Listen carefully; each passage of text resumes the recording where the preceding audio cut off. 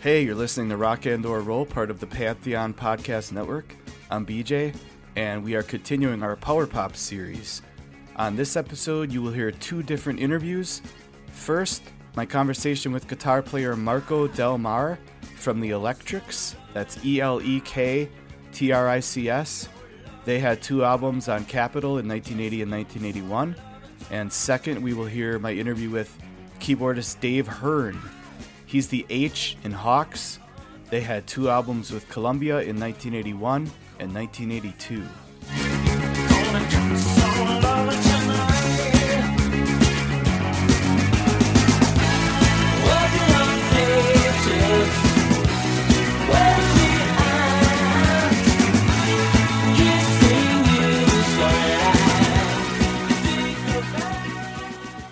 Elektrics was very much an anomaly.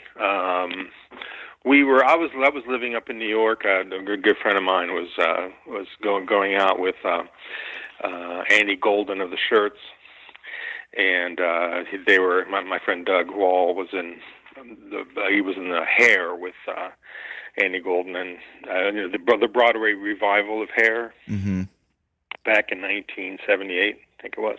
And interestingly enough, one of the members of the cast was also Carl Warner, who's our singer, the Electric singer, who, by the way, is recently deceased. So, yes, your listener want to know that. Oh, really? Yeah, it was prematurely.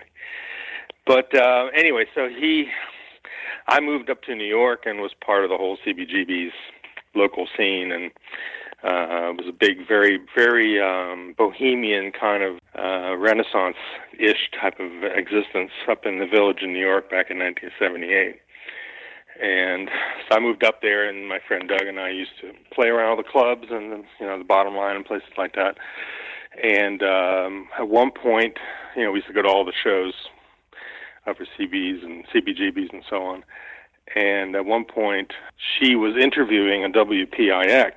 John Ogle, who was the DJ that was interviewing her, knew somebody in New Jersey who was trying to form a band, and she asked if we knew a guitar player, and so she gave my name. And I went out there and met the boys and listened to the music, and I thought it was pretty compelling because they were very much songsters. They were all Beatle fans and so on. And so, yes, we were punk music, but we also liked lots of vocals and so on. If you listen to the Elektrics records, it's like lots of three-part harmonies.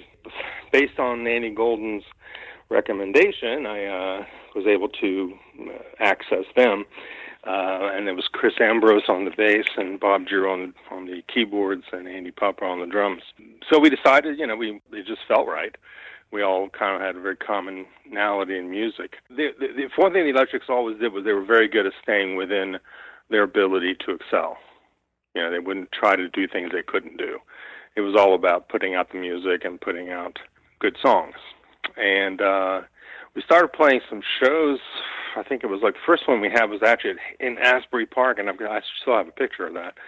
And we immediately got 3 encores, and was like, okay, that's interesting. And so our manager went ahead and put our name out there, and next thing you know, we started seeing when we were playing like Zappa's in Brooklyn and Fast Lane in Asbury Park and my father's place up in Long Island, and we started seeing these label people show up because it was, back then it was kind of the whole CBGB's punk scene, and the labels were basically coming down and just signing everybody. Within about 6 months of the band's formation, we were signed to Capitol for a 6-album deal. Wow. So it was not a matter of developing over time. It was just kind of one of those, serendipity moments of boom. Oh yeah, I like your singing. You like my guitar playing. It just kind of felt right. I wouldn't give anything credit for that other than just dumb luck. And also our timing was excellent because our kind of music was exactly what was going on in that whole punk scene in the late 70s. So yeah, we got signed right away, and they sent us into the studio with Peter Kerr, and we worked on our first record. So I would not say that's a typical situation. I think it was a convergence of a lot of different factors. The right chemistry, the right timing, that was really important. The guys in the band were it's funny because most of the guys, especially like Chris Ambrose, were very much artists, and so that was very much along the lines of Renaissance. I mean, his forte is actually he was a great painter. In fact, I just spoke to him last week for the first time in a while. So everything was approached very much from an artistic, puristic kind of standpoint. If you listen to the music, it's very simple. But then Carl Warner was also a little bit of a mad genius, as he came up with these amazing lyrics and conceptual things that were just like Plastic Sound and The Joker and things like that were just really, quite deep for that. And we would just kind of simplify it and make the music simple.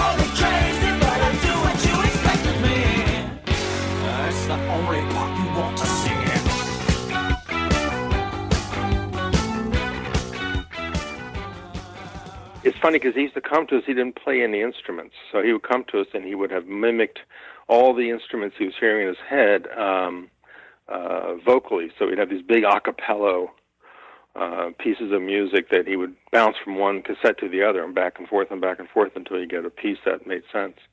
It was pretty ingenious stuff. And that, I think, and Chris and I had a much more simple pop rock.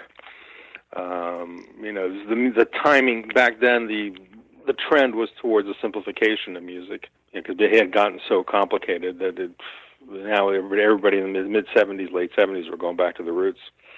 And so in that respect, him and I fit quite nicely there because we like simple pop music. So, yeah, you come out of kind of the punk idea. So was did the record turn out a lot more polished than you expected or wanted, or were you going for that kind of record? Well, we weren't really going for. I mean, the punk sound was definitely influential. I mean, I remember in the mid-'70s we were coming out of the whole Bee Gees, Saturday Night. What was that movie, Saturday Night Fever. Yeah. Saturday Night Fever, and then you had Journey, and all those bands that were the late '60s, early '70s rock bands had gone kind of over the top with a hair rock thing. It become very self-indulgent, and we're all music gods and that sort of thing. Which one of the great things about punk music is a total reversal of that. I'm sorry, you're just another toolbox here, and that was the thing that I found very energizing, is just kind of brought everybody back down to earth a little bit. We're just regular people who are just playing music. I was a huge fan of the Sex Pistols, and if you listen to the Sex Pistols music, I mean, it's actually quite polished. Mm-hmm. You don't realize. I mean, that Bollocks record was just very polished, and even some of the early Clash. There was a lot of letting things, go on the edge. They let a lot of the angular sounds come through, but it was very well put together.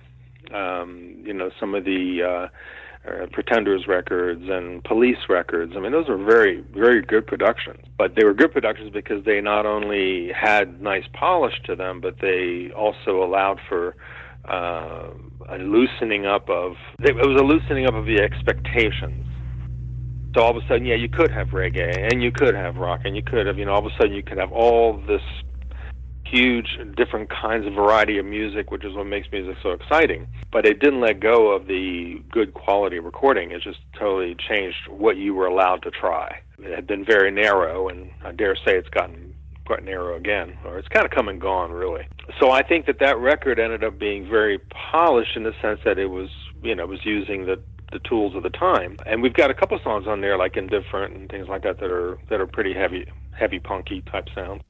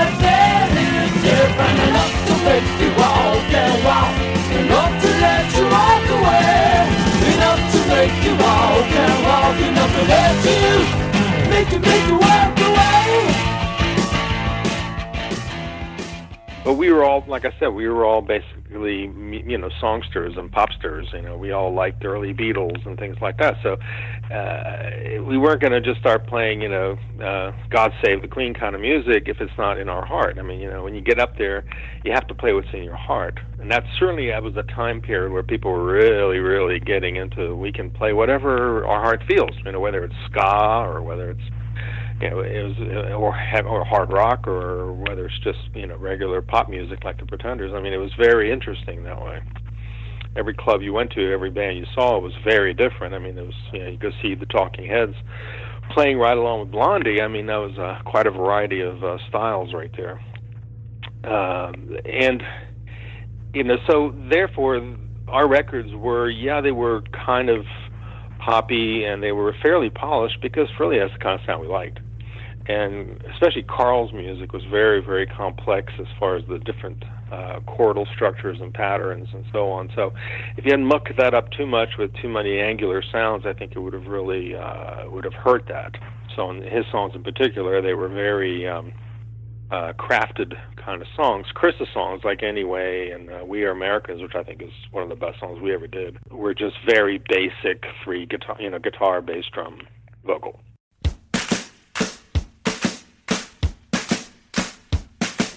We are Americans. We are Americans. We are Americans. We are Americans. We are Americans. We are Americans. We are Americans. We are Americans.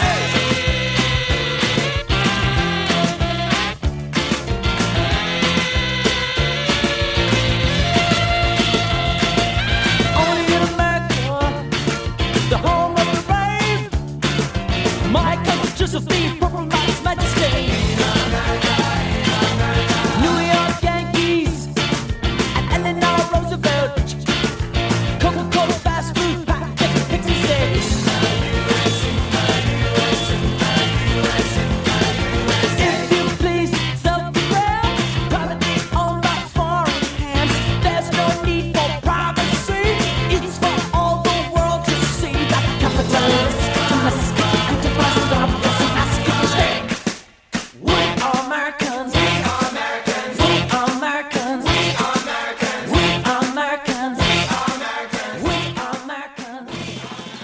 Generally speaking, no, we did not feel that we were not true to our punk roots because, we were not the Sex Pistols. We were true to our roots. Yeah, I just know, did you know the band Quincy? Because I know they were playing CBGBs and stuff around that time. Not really. No, I don't. Oh, yeah, they were from, were they from Philly, I think? But I know that, they weren't happy with how their record turned out, even though I think it's great. But, at the time, they didn't like how polished and overproduced it was. Not that I'm saying the Elektrics were overproduced or anything. I think the records are great, but I've heard that before, so that's why I was asking. Yeah, I mean, we didn't have any confusion as to the kind of sound we wanted. I mean, it ended up sounding the way we wanted. I mean, we did exactly the record we wanted. Capitol told us that's exactly the record we were hoping you'd give us, and so there was no problem there. You know, it's funny because I thought the first record did fairly well. Like, I don't know, it was sold 100,000 or something like that, which doesn't seem like a lot, but it's a lot. And yet they felt they really let us down, which was interesting. Right. Like they felt we gave them what they wanted. But, you know, the thing about punk music right then, it was huge in New York and New Jersey and Philadelphia and L.A., you know, but it was not that big throughout the country. So there was a limited audience. It really was. I mean, people, you know, in the outside of the main city centers were still all down with Zeppelin and Deep Purple and all that stuff. I don't think punk ever, even new wave really became huge mainstream until like Duran Duran and people like that in the early 80s. They would sign people like us and they'd throw, you know, a couple $100,000 at you. Yeah. It was pretty crazy. And, you know, and then if you sell, you sell. You don't, then that's fine. They let you go. And they kept you as long as you were selling enough to cover your cost and some. You know, we were in that category. We covered our cost and quite a bit. Yeah, I think 77 was the biggest year that the record industry had. And they just had so much money flowing in that, you know, it was literally just throw everything at the wall and see what sticks, basically. Well, that's exactly it. Have you heard the term power pop applied to the Elektrics before? And what do you think of the term power pop and of that as a genre? We were the poster child for power pop. Right. They used to call us that from the beginning. Yeah. It was kind of funny because we had some songs that were really, really pop. And then we had songs that were just really, you know, at 78 speed. And that was termed power pop. That was more of an American thing, I think, than the British thing. Yeah. The British were, I don't know how to describe it, power pop was definitely more of, at least the ones I can think off the top of my head, tended to be American bands. It was, I mean, in the late 70s, early 80s, if you look at how many bands there were that were all playing a similar style, but then there's a lot of variety. I mean, a lot of the bands are throwbacks to the 60s, British Invasion and stuff, but there's not a ton of that in the Elektrics. The Elektrics have more of a, it's easier to call the Elektrics new wave, maybe, even though, yeah, we're definitely more of a new wave, especially the second record. Yeah. You know, new wave was definitely, you know, we were in that Duran Duran area, except they were, I think they were masters at it. But yeah, much more of a new wave, trying to get the plastic sound kind of sound, which is at the end of the first record, which is kind of where we were moving into. More, you know, everybody went out and bought a Prophet keyboard. Right. And that really changed our sound for the second record. I'm not so sure it was a good thing, but yeah, I mean, I think it was all uncharted territory at the time. And so because, you know, the music had taken such a quantum leap change in the early mid-70s, everybody was really trying to reinvent it. Right. And then right after that is when the recession hit and et cetera, et cetera. And the labels didn't have as much money anymore. Right. You know, there was a whole bunch of bands that came out. I'm trying to think of the names. Flight of Seagulls, for example. Yeah. You know, you have that heavy drums and bass and some crunchy guitars, and you got these overlaying spacey keyboards and harmonies and so on. Well, you know, you guys had a song like Time After Time, for example, which is much more of like a complex arrangement, and so a song like that is hard to just stick in any one genre. You know what I mean? Yeah, I think that might have been a result of an awfully long night out, and let's have a little reggae, a little rock, a little. Yeah, I think I wrote that one at 4:00 in the morning or something.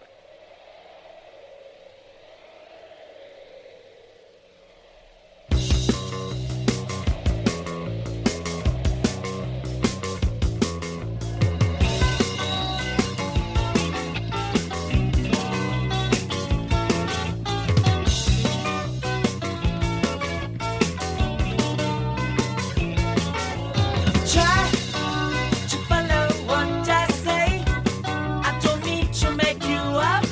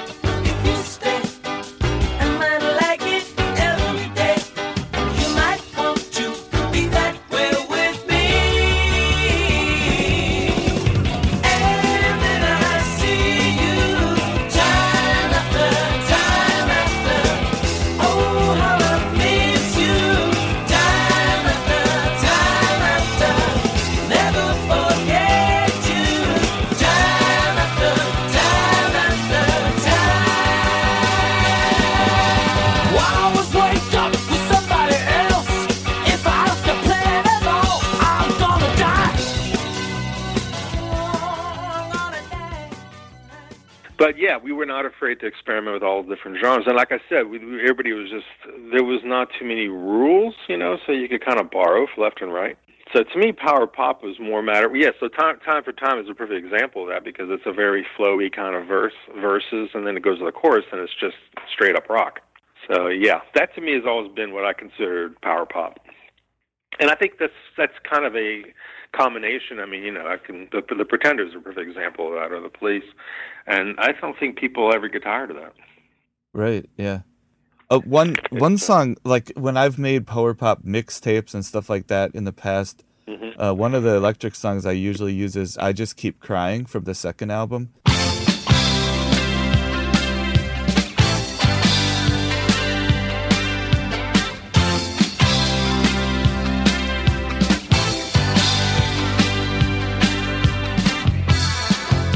Why is every day so short? Seems we just get started, then they turn you off. Don't wanna run away, I don't believe in that. We've got to start to change it before the mirror cracks. We're sitting on a broken star. Dreams can take you far, but they can't carry you. Another dreamer comes along, and it makes a wish, and every wish that it makes could change the world. You don't know what it's like without you.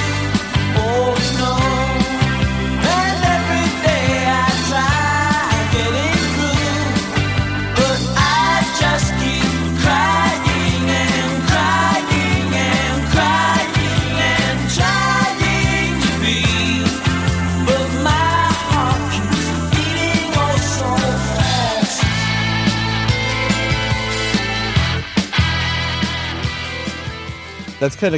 It's kind of a classic power pop song, except the production is a little bit weird on it. It's a little bit, I don't know what it is. It's very produced. You know what I'm talking about? Oh yeah. Well, the second record was by Tony Bon Jovi and Lance Quinn, and that was, and he had Neil Dorfman, who's a really, really good producer, was the engineer. He had just finished recording Bruce Springsteen's The River, and his next record he produced was Sting's. So he was very much right down the alley of heavy production, and yeah, I think that record was much more produced. I mean, I tend to prefer Current Events, Yeah. because it's just a little more pure. But yeah, I Just Keep Crying was fun. That was kind of a fun tune. I think is that the one where he's talking halfway through it? Oh no, I'm thinking of 1910 Overture. Right. That's a cool song too. That was a lot of fun. That one, he couldn't come up with any lyrics. So I handed him a copy of the New York Post and I said, "Here, just read this."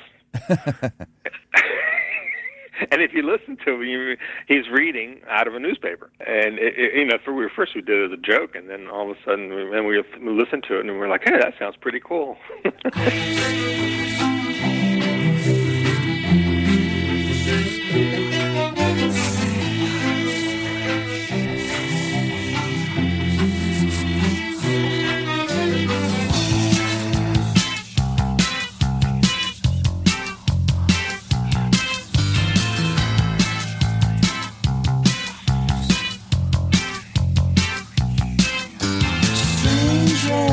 Revelations of a wolf in disguise, shadows of demons possessing the night.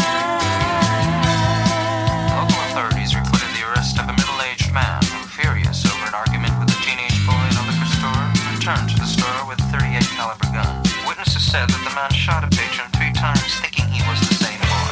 October eclipse, a witch's kiss, a raging fire in the land. Red Riding Hoods with stolen goods, a frightened dog is going. Strange motivations and voices in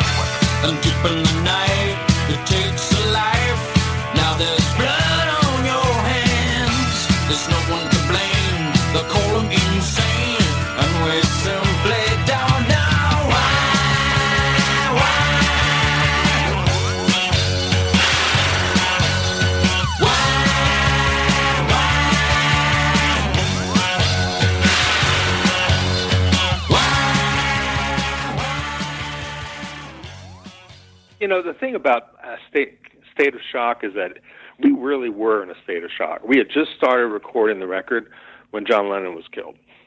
Oh, right. And that was just an absolute. I mean, I remember going around the Dakota with all these. Everybody was just kind of aimlessly walking around the streets in the Dakota. They closed it off, and all these guys from the Capitol record executives were all walking around with tears in their eyes. It was just kind of, everybody was just in shock. Yeah. And we finished the record under those auspices, and that's why we call the record State of Shock. Right. And so there was a real. It was very hard to have a strong vision and maintain a really strong direction like we did on the first record. And how did you end up with those producers for this second record? Well, we wanted to expand a little bit beyond the standard record. We liked what Peter Carr did on the first record, but we wanted. I really liked his style, and that's kind of more of the style of producer that I've become. But for the second record, we really want to just kind of expand and have, open up the palette, so to speak, and be able to try anything. And there's some pretty wild sounds in that record. But Lance Quinn was actually also a really good musician, and they were a partnership, those two, because Tony couldn't tell you a C from a G. He could put together and build one of the most amazing studios I've ever been in, Power Station. And he had a masterful ability of miking things. His mic techniques were fantastic.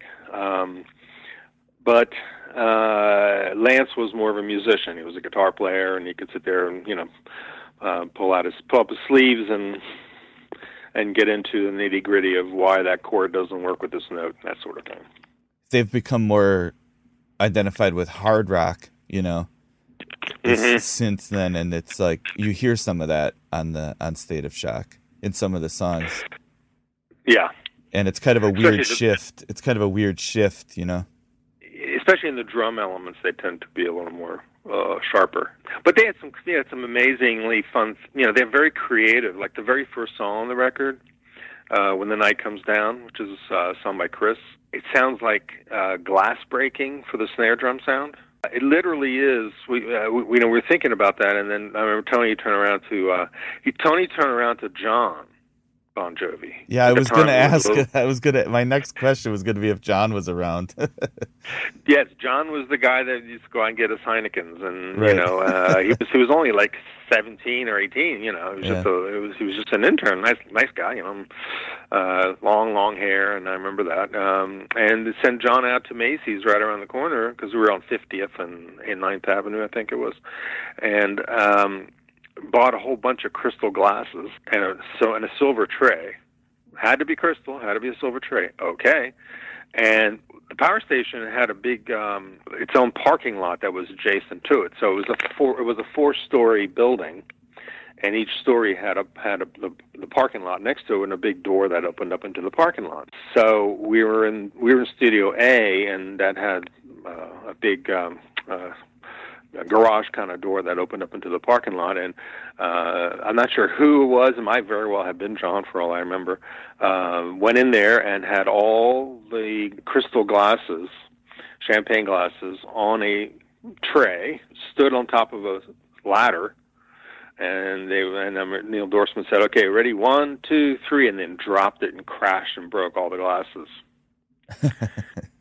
And they took that, sampled it, looped it, and it became part of the drum sound. Wow. And if you listen to the first song on State of Shock, you can't. Now you know the story, you can't miss it. Yeah. It's like when the night comes down. That's what it is. Yeah, when the night comes down, that's when my love comes out. Yeah, when the night comes down, I will be with you. I think about you. I think about the days we made love underneath the shade. I tell you I'm in love with you, and you tell me I'm in love with me. But when the night comes down, that's when my love comes out. Yeah, when the night comes down.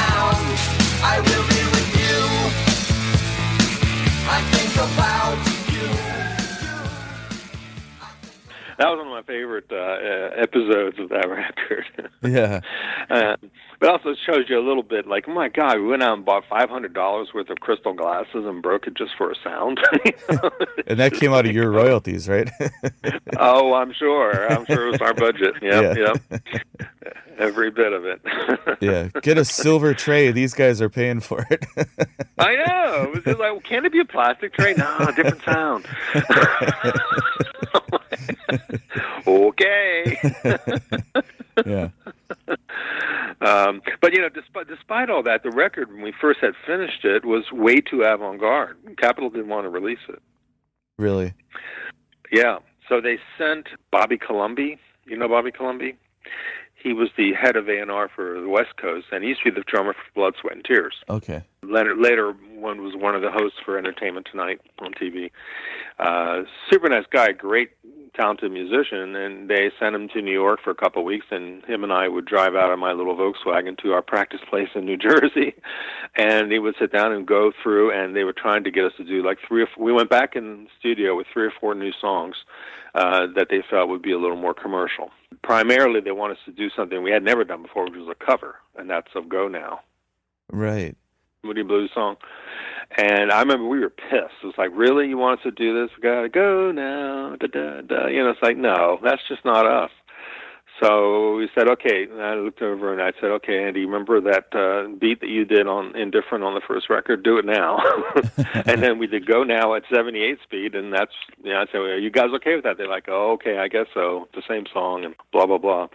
I said, if we're going to do a cover, it's going to have to be, a redo. It can't be just the same thing. Yeah, that's actually a great cover. I like the Moody Blues song, but what you guys did it works great, because it's got the same great melody, but just turn it into, a new wave song. It totally works, actually. Right. Made it a power pop song. Yeah. Before say good night. But since you gotta go, oh, you better go now. Go now, go now, go now. Before you see me cry,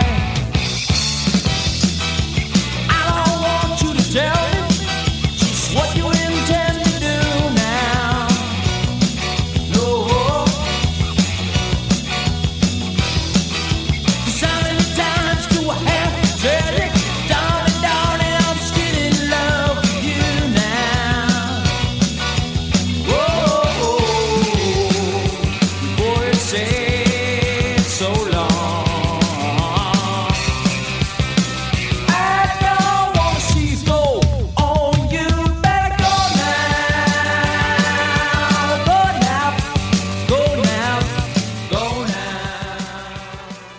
But the A&R game where you have to try to prove yourself, I mean, we kind of missed that a little bit because the person that actually signed us was Rupert Perry.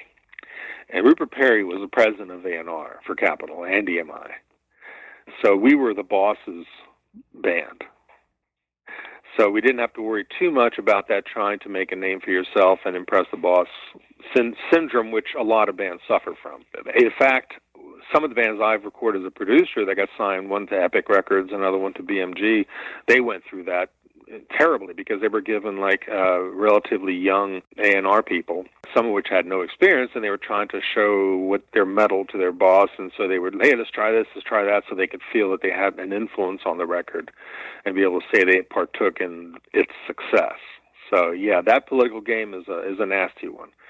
I've seen it as a producer producing bands, have seen it happen to them more than I did with the Elektrics because we were the boss's band.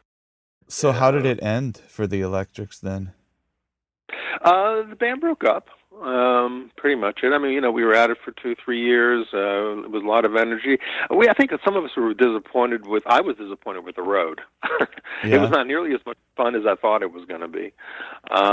Who did you go out on tour with? We toured with Robert Palmer a lot, Alice Cooper, The Motels, Psychedelic Furs, Jim Carroll we toured with, Iggy Pop we toured with. Mm-hmm. And it was fun in its way, but it's pretty soul. The other thing too is, I mean, if you're somebody who grows up in Morgantown, West Virginia, and you go on tour, wow, it's fun. But when your home base is New York City in Manhattan, it has the opposite effect, because you're not going up somewhere that's more exciting. You're usually going down to somewhere that's a lot less exciting, playing in a mall, things like that. Right. So we used to love to play around New York City, because we'd go play in New York, go to a great party afterwards, take a taxi home. It was fun, especially during the new wave days. So to go out and play out was just it was more of a job. It wasn't seeking adventure. We lived in adventure. Right. So going out was much more staid. It was boring. I mean, you just go from one, club to another, or a venue, and you can't really run around and do much because the tour manager doesn't want to lose you. They want to know where you are at all times, and it's pretty. And you don't have much money because you're on the road. You're living off a per diem, so you're not really have like money to go party or anything. Not to mention they wouldn't let you if you did. Right. Yeah, I was really going, really? Is that what this is about?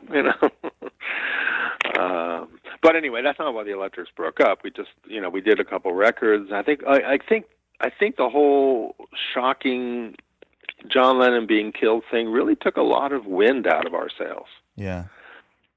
Because certainly for myself and Carl, and I would say Andy Popper, the drummer, the Beatles were such an enormous part of our reason we did this. I remember they had an interview with me on 17 magazine back then, and the question was, who your greatest influences were, and I still have it somewhere. It's like, my greatest influence is John Lennon. And this is pre John Lennon being killed. This is after we put out our first record. And so it took us a while just kind of catch our breath after that. It's like, oh my God, this is, reality. It's not, magic. It's not the magic bus. It's not the magical mystery tour. This is reality. People live and die.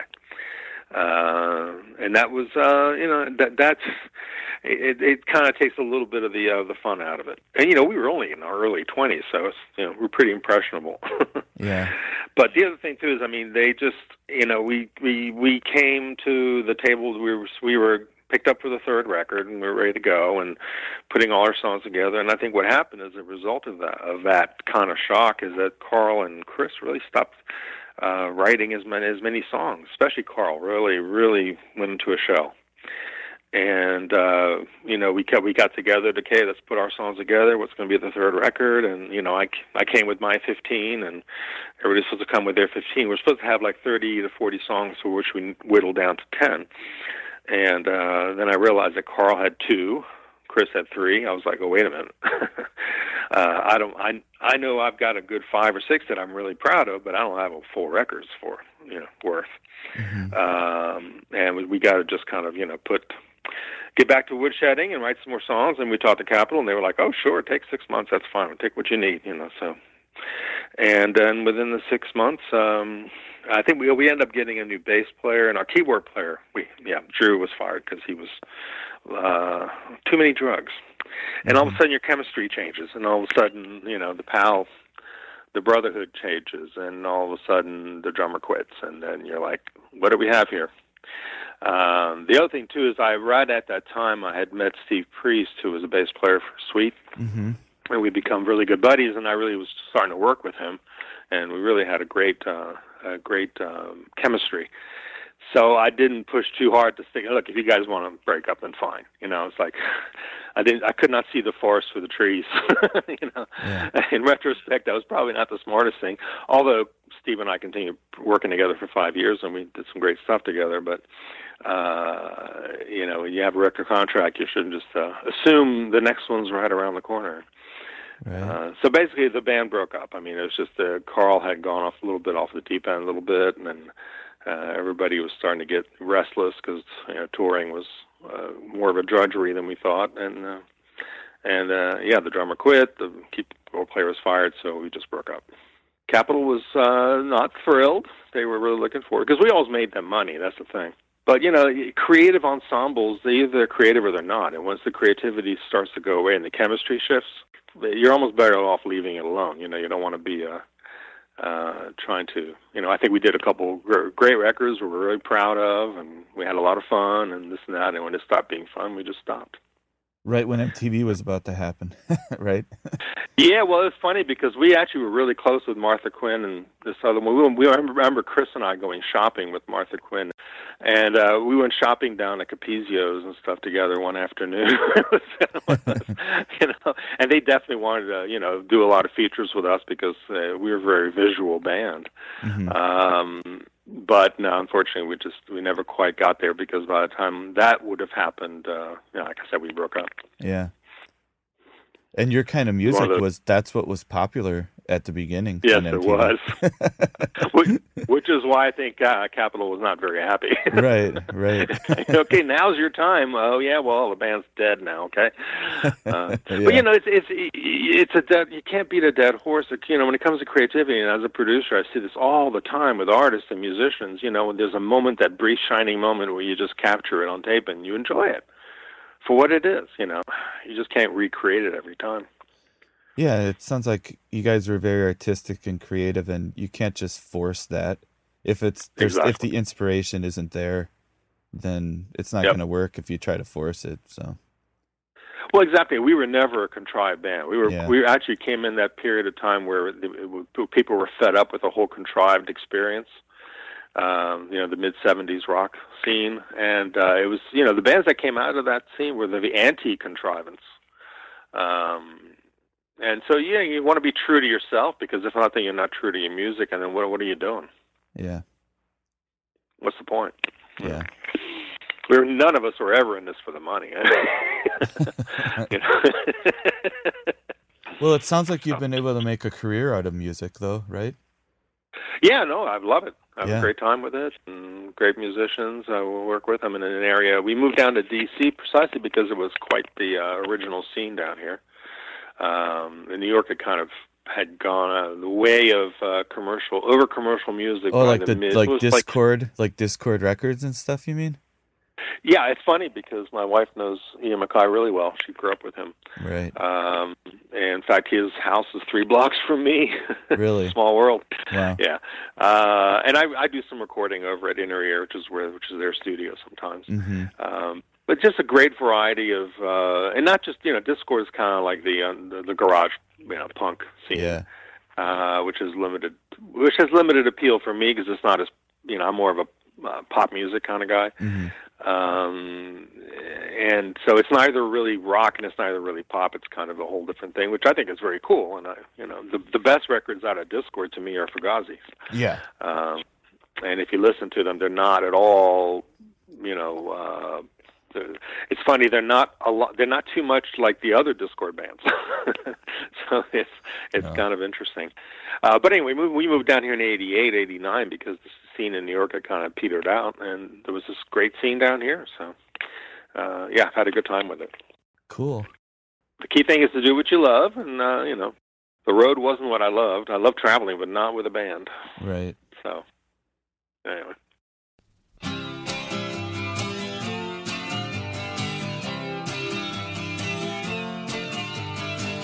Do you remember nights together? You and me could surely last forever.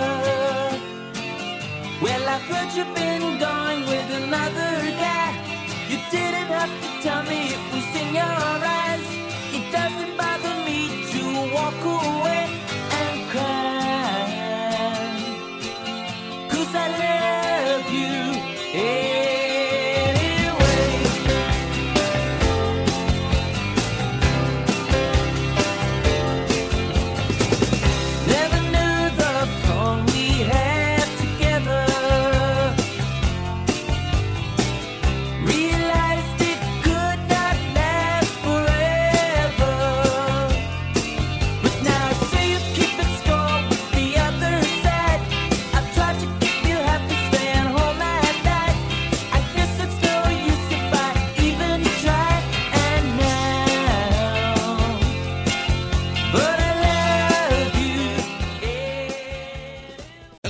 Podcast listeners, Christian Swain here to tell you more about my experience with Raycon earbuds. Our family now has 3 pairs of Raycon earbuds around the house, and my wife just grabbed a pair of the Headphone Pros to replace some headphones from a company that was double the price.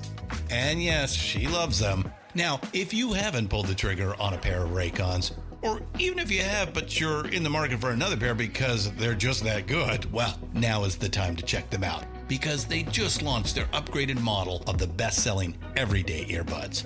With Raycon's upgraded everyday earbuds, now you also get active noise cancellation, ergonomic design, and multi-point connectivity that lets you pair with 2 devices at once. New quick charge function, 3 customizable sound styles, plus awareness mode. Available in a variety of vibrant new colors to complement any and all skin tones.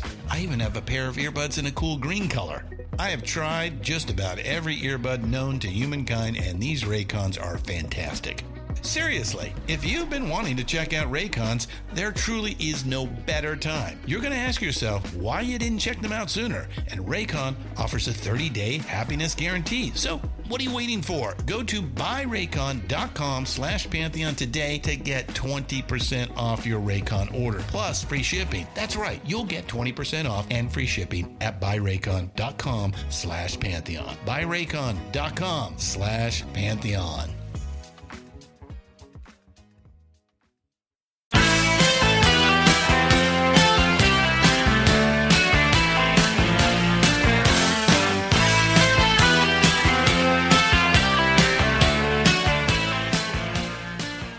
Where do you think the Hawks fit in to the power pop genre of that era? You know, at the time, I thought we fit absolutely perfectly. And as I look back on it, I think we were caught in a transitional period. We were right at the end of the little power pop explosion that got bands signed. So when I look back on it, I don't think we fit as perfectly as I thought we did at the time. We were really a songwriter band. We were all crazy about the Beatles. Got into pop music because of the Beatles.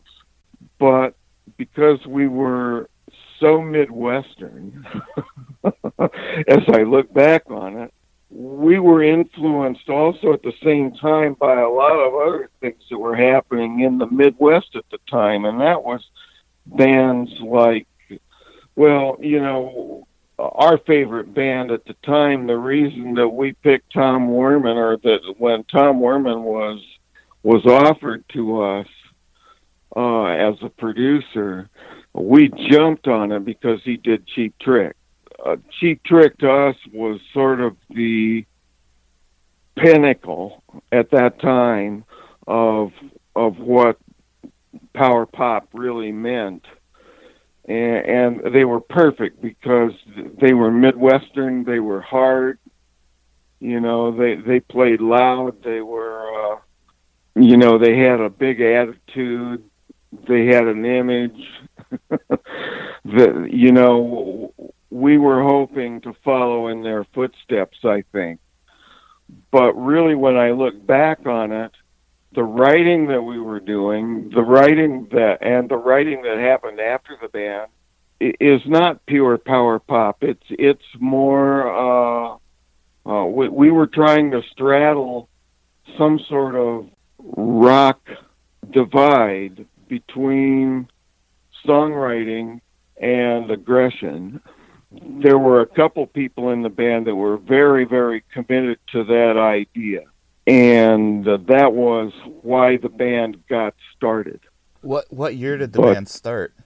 We started in late 1979. Okay.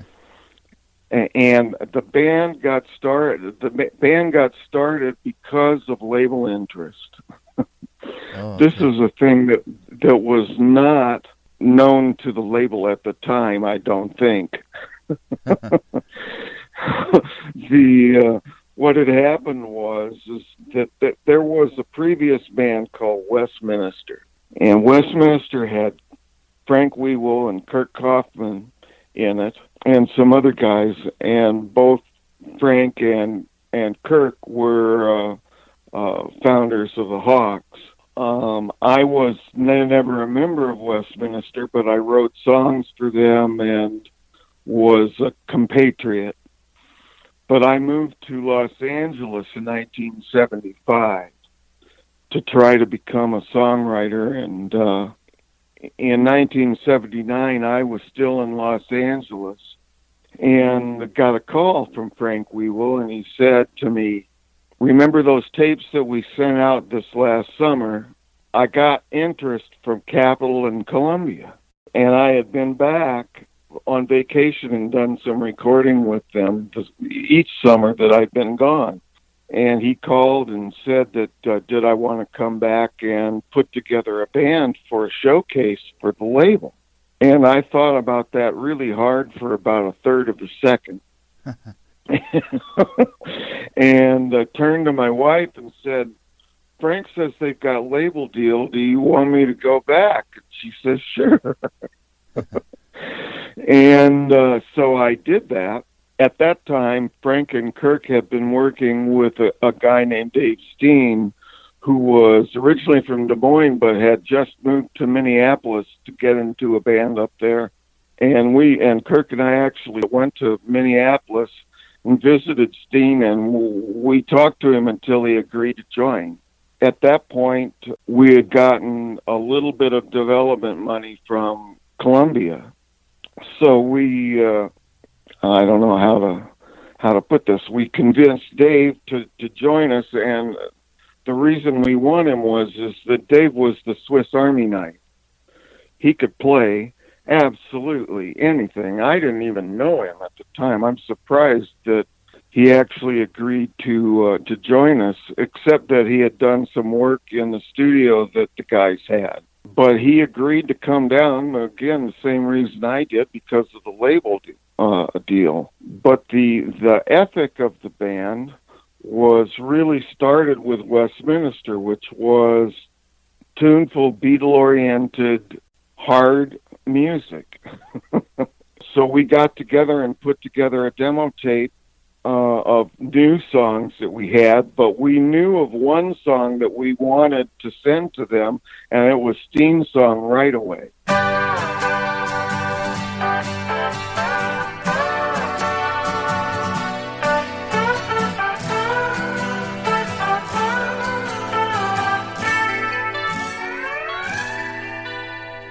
I turned around, but the carnival sounds only passed me by. I heard a song, made me lift up my head, made me want to cry. Ain't a single reason to be found. Wait for your love until it all comes down. 'Cause you can show me one in this whole town that is so fine. And now that you're my things are getting better. Any hour of the night or day, there's a star above and I want up to stay. Right Away was the single, and it ended up number 63 on Billboard and so on.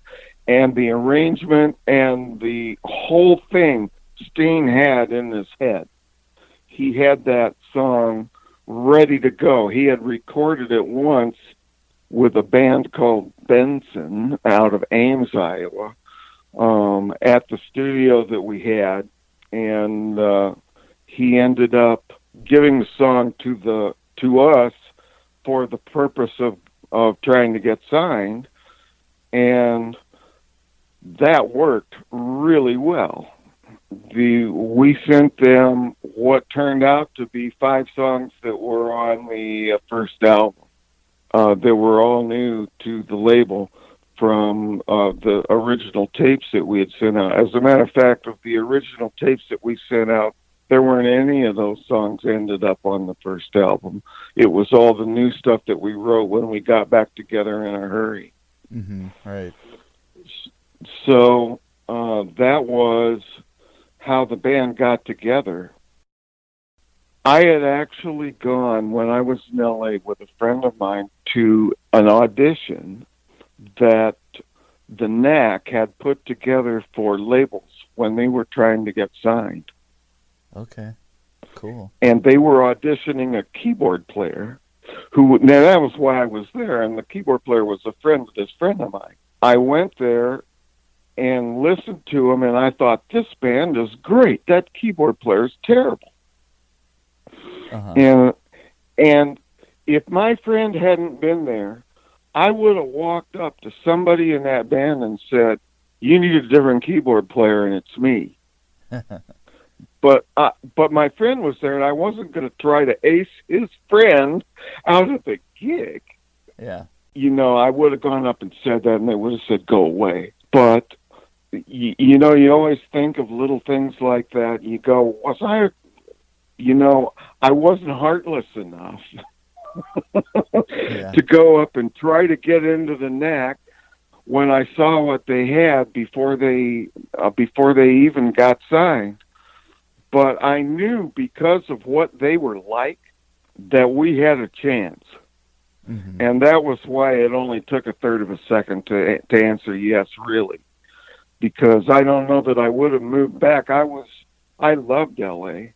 I still like it. Would have happily stayed there for the rest of my career. And even if I never made it in the music industry, I would have loved to live there. But we came back here because we had the recording studio here. Kirk and Frank, Westminster had built a 16-track recording studio here in 1972 that was actually designed by Tom Hidley, who did the Westlake rooms in L.A., but it was done when he was an unknown.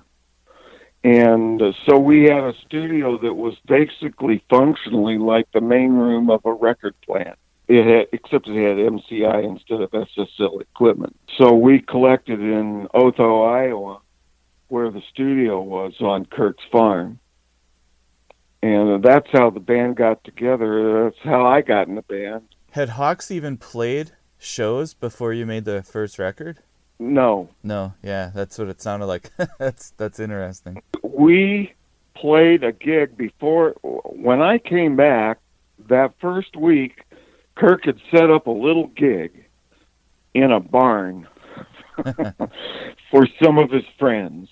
He wanted to see if there was any chance that there was a band there. He was thinking more practically than the rest of us. And we put together this gig, and nobody knew any tunes. Nobody knew our original tunes, of course, because nobody had been together. So we were playing old country tunes and old Beatle tunes and and stuff. And it was just a riot. We didn't have a guitar player. Kirk is a guitar player, but Kirk is really a recording engineer who plays guitar. I'm a piano player who was trying to be in a band. He was a recording engineer who was trying to be in a band. And, Kirk is a great songwriter. This guy is a 4-time member of the Iowa Rock and Roll Hall of Fame. He's a member as the Hawks. He's a member as a studio owner. He's a member as there's a third one I can't remember. And then he won the Lifetime Achievement Award a couple years ago. Mm-hmm.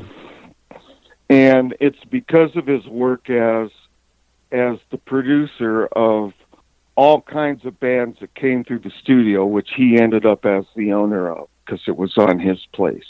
And Kirk has done more for Midwestern rock bands and, than anybody I know.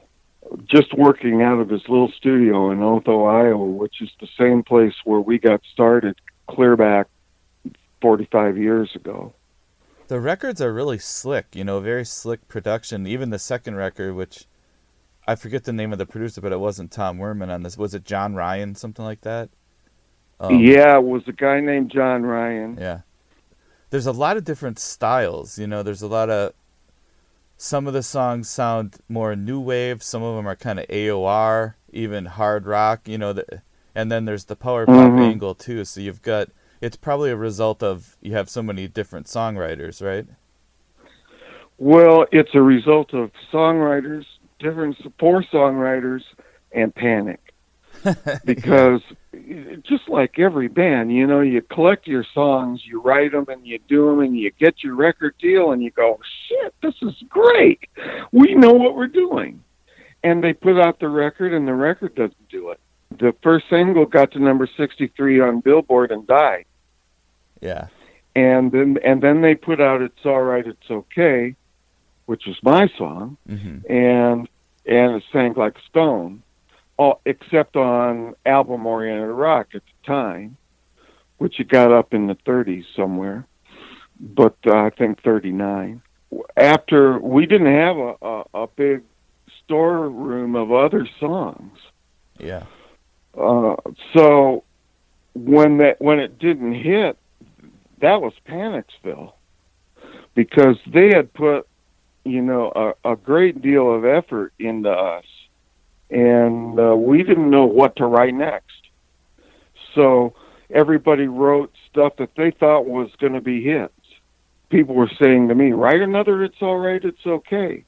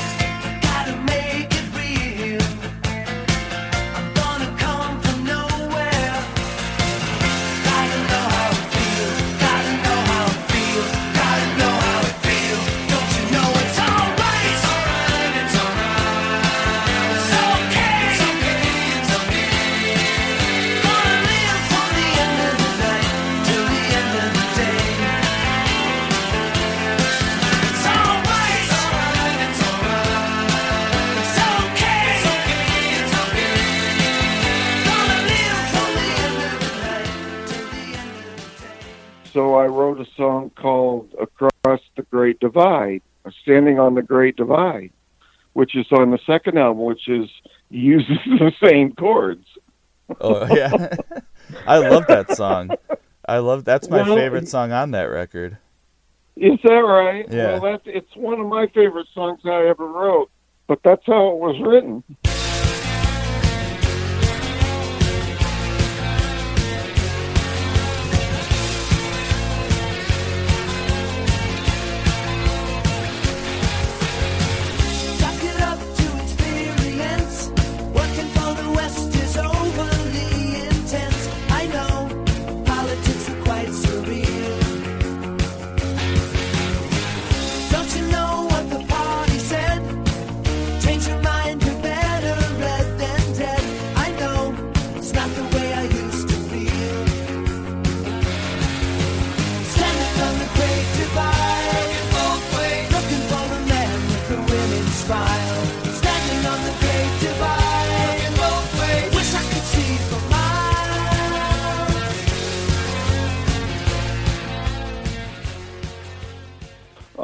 At that time, my biggest problem was lyrics. I could write music all day. I was not really a lyricist, and I had to come up with some sort of plan to write something to write about. And I thought I would write about spies. Standing on the Great Divide is not an original idea for a title, but I thought the song turned out pretty well. Yeah. Yeah, that was one of my favorites too. But then Steen was writing stuff like the opening track on the album, Tonight You Are Mine, and that was the one that we thought was the hit. That's not what they put up. That second record was not cut as a band in the way that the first one was. We did a demo tape, the one that I mentioned to you that Columbia got from us when they gave us the development deal. we recorded that stuff all together and sent it out. And then when we did the record with Worman, of course, we recorded it as much together as we could. A ton of overdubbing, because that's the kind of music we were making. You know, the core of the performances were the basics that were cut as a band. The second record was cut over 9 months by the band by itself and was rejected by the label. Nevertheless, most of that material, most of the better material that we did over that time, like Angel and Tonight You Were Mine, Great Divide, those songs came out of those sessions that we cut by ourselves.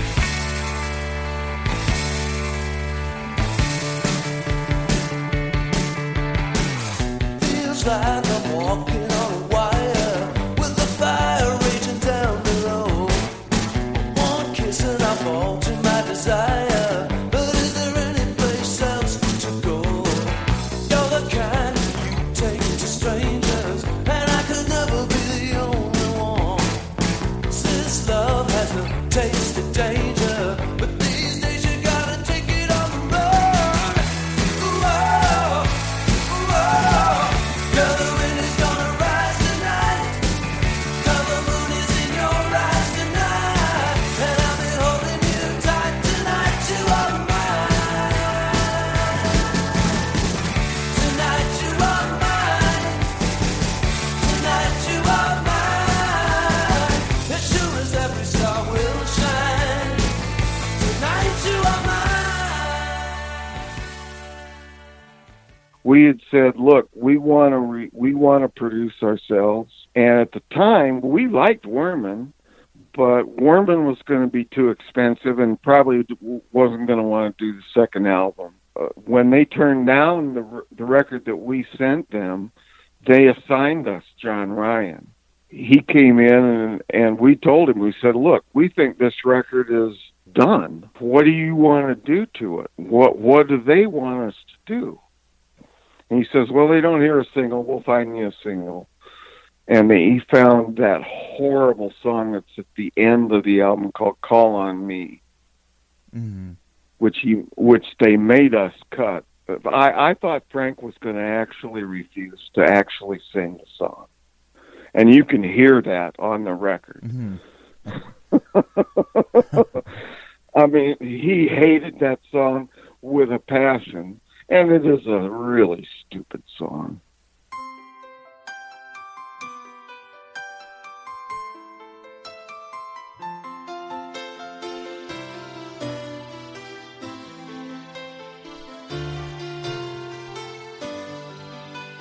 Sometimes life is hard for you.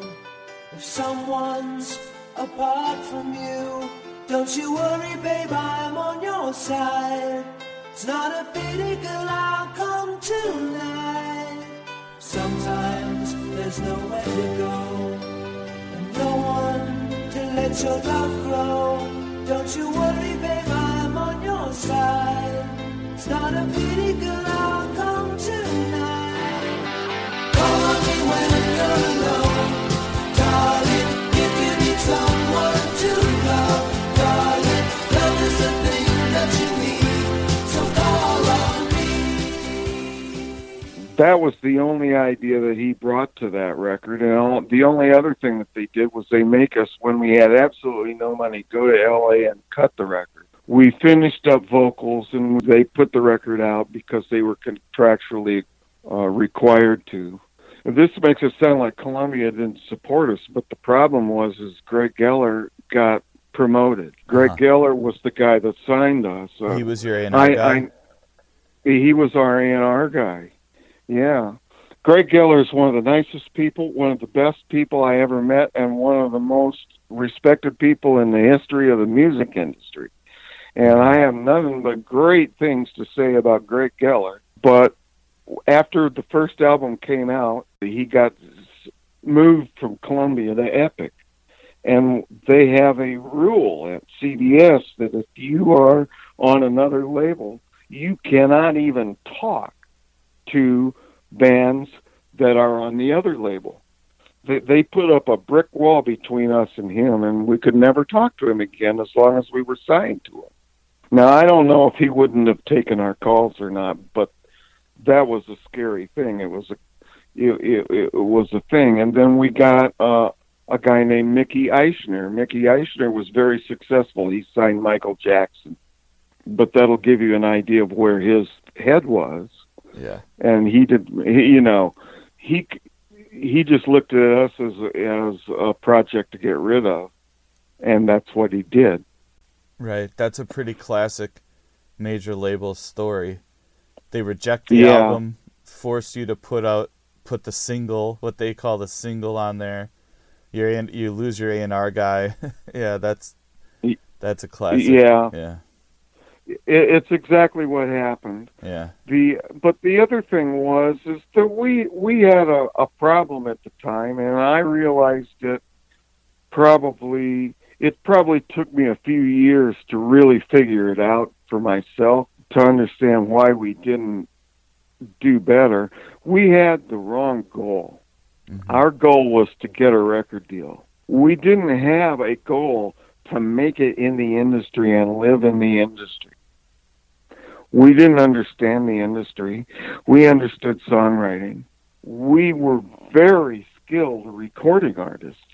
I mean, we were as skilled as anybody on our own. You know, it would have been interesting if we would have had a direction from the label like Roy Thomas Baker got with the Cars, which is says, okay, we don't hear it, but you hear it, fix it. You know, make it happen, and we'll do it. They didn't tell that to Werman. They told Werman, don't change a note. Just record it really, really better. Mm-hmm. And the reason they did that was because the songs were not in perfect time. The songs, It's All Right, It's Okay, the functional version of It's All Right, It's Okay that we cut for the first record was identical to the version that came out. And so were most of the other songs that we did, including Right Away. Re-recording those songs was a pain in the fucking ass. Mm-hmm. Pardon my French. That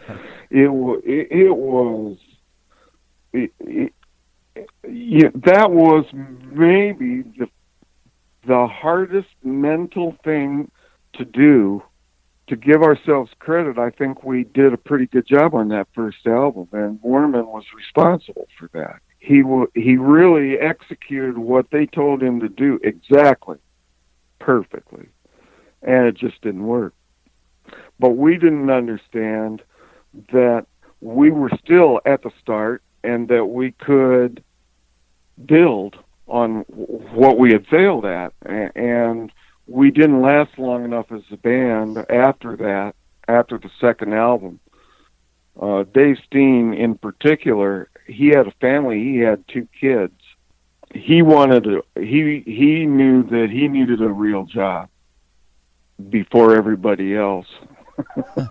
And he took a job in the advertising publishing business and worked his way to the top of a company which is now in Lincoln, Nebraska. And then he kept writing and went back to his first love, which is kind of R&B and blues. So did the record label put you out on tour? Did you go out and open up for bands? No, they wouldn't give us any money, but one of the things that they did was they tried to get us in touch. Well, let me back up. Once we got a record deal, we didn't even have management. Right. So we had to find management, and Geller was actually helpful. He contacted a guy named Shelley Finkel. Shelley Finkel was a music promoter, and we really liked him. And he says, "Well, we're gonna get you going. We're gonna get you out to play." And we were really nervous because we had managed to record a record that was almost impossible to play. Yeah. I mean, there were enough parts on some of those songs that we would have had to have the Brian Wilson experience on stage to make it happen. So nobody was really all that excited to go out and play except for Steen, who was a really good live musician. And they offered us some agency, CAA or some agency, big agency, offered us a tour with Tom Petty. And we turned it down. Oh, really? First of all, we didn't really know Tom Petty. Yeah. I was the only guy in the band that really knew Tom Petty, and I loved Tom Petty and thought Tom Petty was great, but Kirk, the studio guy, and the other guys thought, no, we want to record. We want to record the next album. That's the most important thing, is to get that album out. It never occurred to us that we needed fans. Yeah. We were our own fans. You know, we thought, I don't know what it was, but it was a studio-centric band from the very, very beginning. And I believe, and I don't think I'm wrong about this, I believe that in our lives as the Hawks, we played 14 gigs, and I only played 9 of them. Right. Interesting. Yeah. And I can remember, I remember one of those gigs. We played, we got signed, we had our record out, we went over to Storm Lake, Iowa, which is 70 miles from where we are located here, and to a ballroom over there, and we promoted a show ourselves that we sold out the ballroom for 2 shows that night, which is probably about 1,000 people, both shows.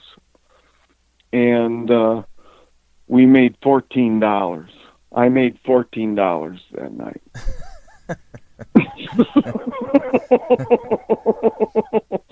And we did all the work ourselves. I mean, we hired a couple of roadies. The roadies made more than we did. Mm-hmm. But we just never, one of Kirk's ways to not go out and play was to build a PA. And he built a PA over the whole summer that we should have been out playing. I mean, we were incompetent as business people. We didn't have a plan except to record and make hit songs that were going to make everybody go crazy. That's what we thought was going to happen.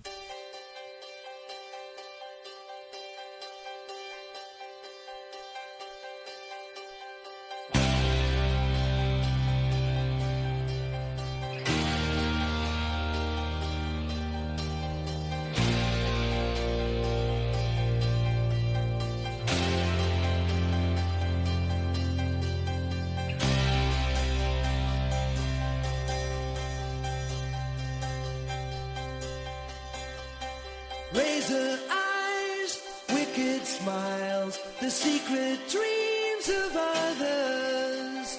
You attract imaginary lovers. On their screens, you appear incendiary pleasure. But in my arms, you are a simple treasure.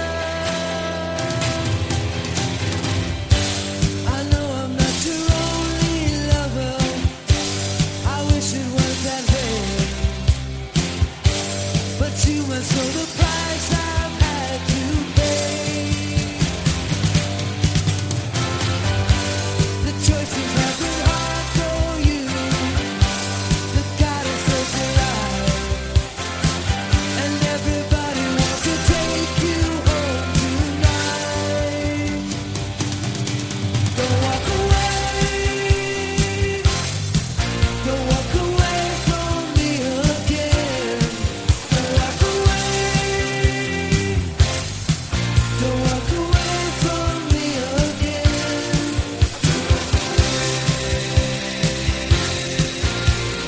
No, don't walk away. Don't walk away.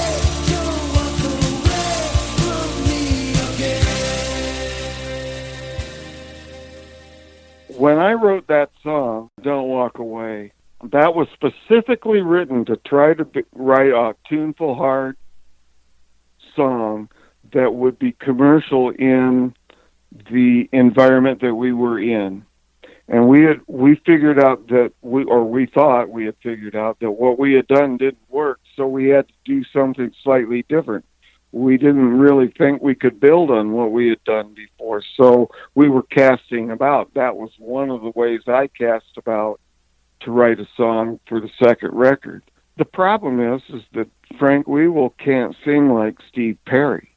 He can sing strongly, but he doesn't have that bugle-like voice that you got to have to sing hard rock. But he never knew that. He thought that he could sing Led Zeppelin. I don't know, if you brought this up to him, I think he'd laugh, because I don't think he sees it that way. But that was what was happening. We were trying to write hard material. We were really good at softer material.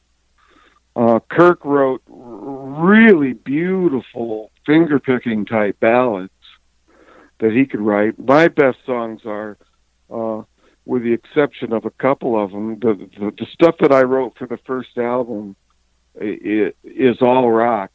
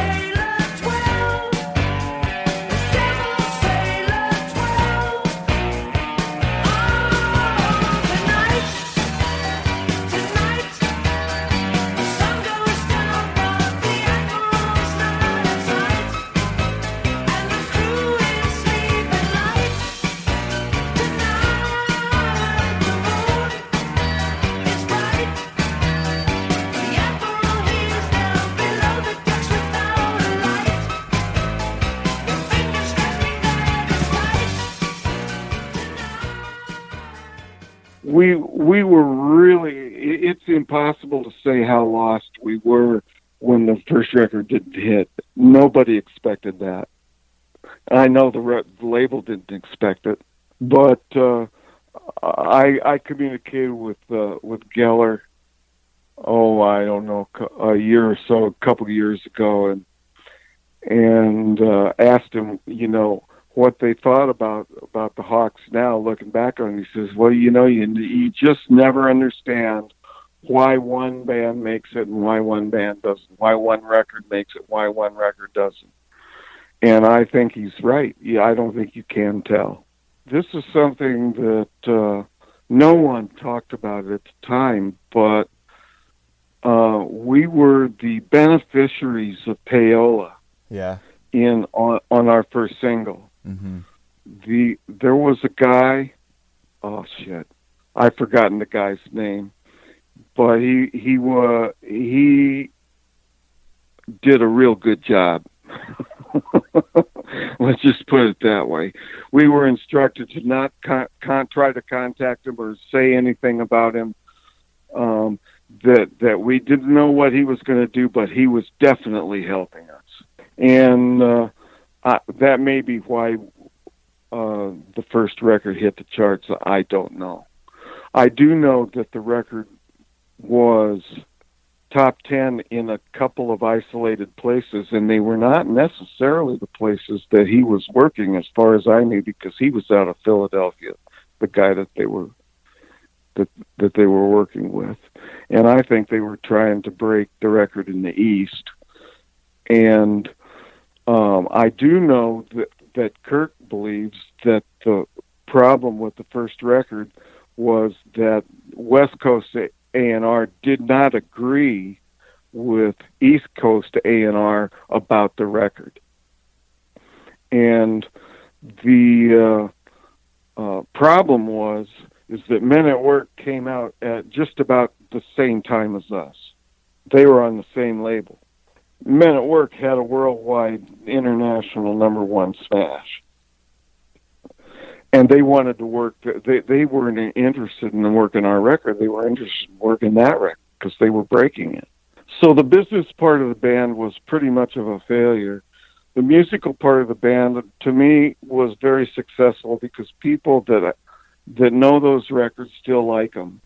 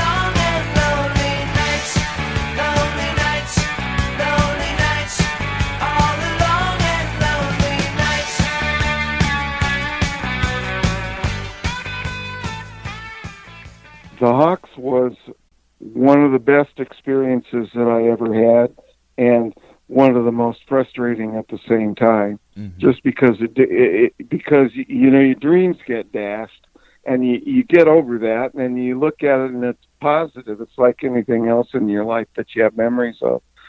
There's always good and bad things about it, but ultimately it's the good things that you really remember and that really matter.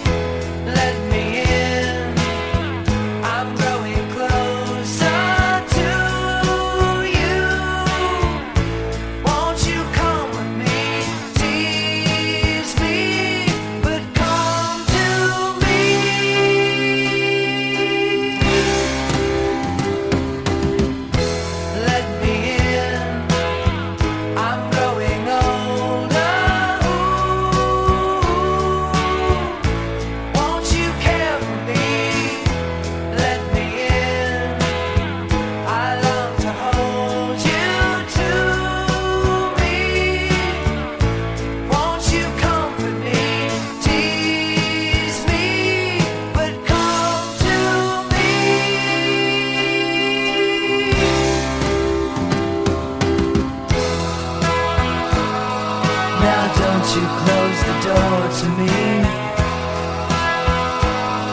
Now let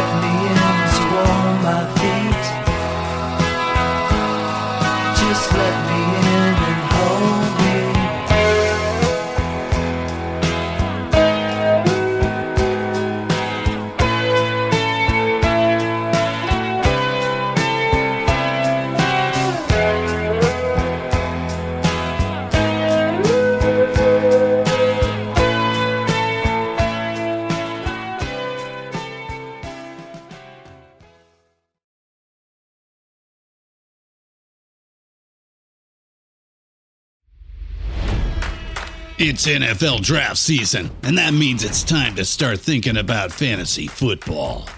FantasyPoints.com features industry-leading experts and prognosticators using proprietary hand-charted data to help you score more fantasy points. FantasyPoints.com is the place to go for whatever kind of fantasy football you play. Whether you play fantasy football, daily fantasy sports, or do a little bit of everything, Fantasy Points has the meticulously researched content to guide you to victory.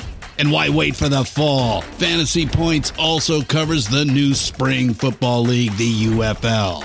Join the guru, John Hansen, Scott Barrett, Joe Dolan, and other massive names in the fantasy football universe with an exclusive offer. Use code Pantheon for 15% off any Fantasy Points package, including the all-in package, with access to every article, tool, and data nugget that Fantasy Points has to offer. That's FantasyPoints.com and code Pantheon for 15% off at Fantasy Points. FantasyPoints.com, code Pantheon. Score more fantasy points.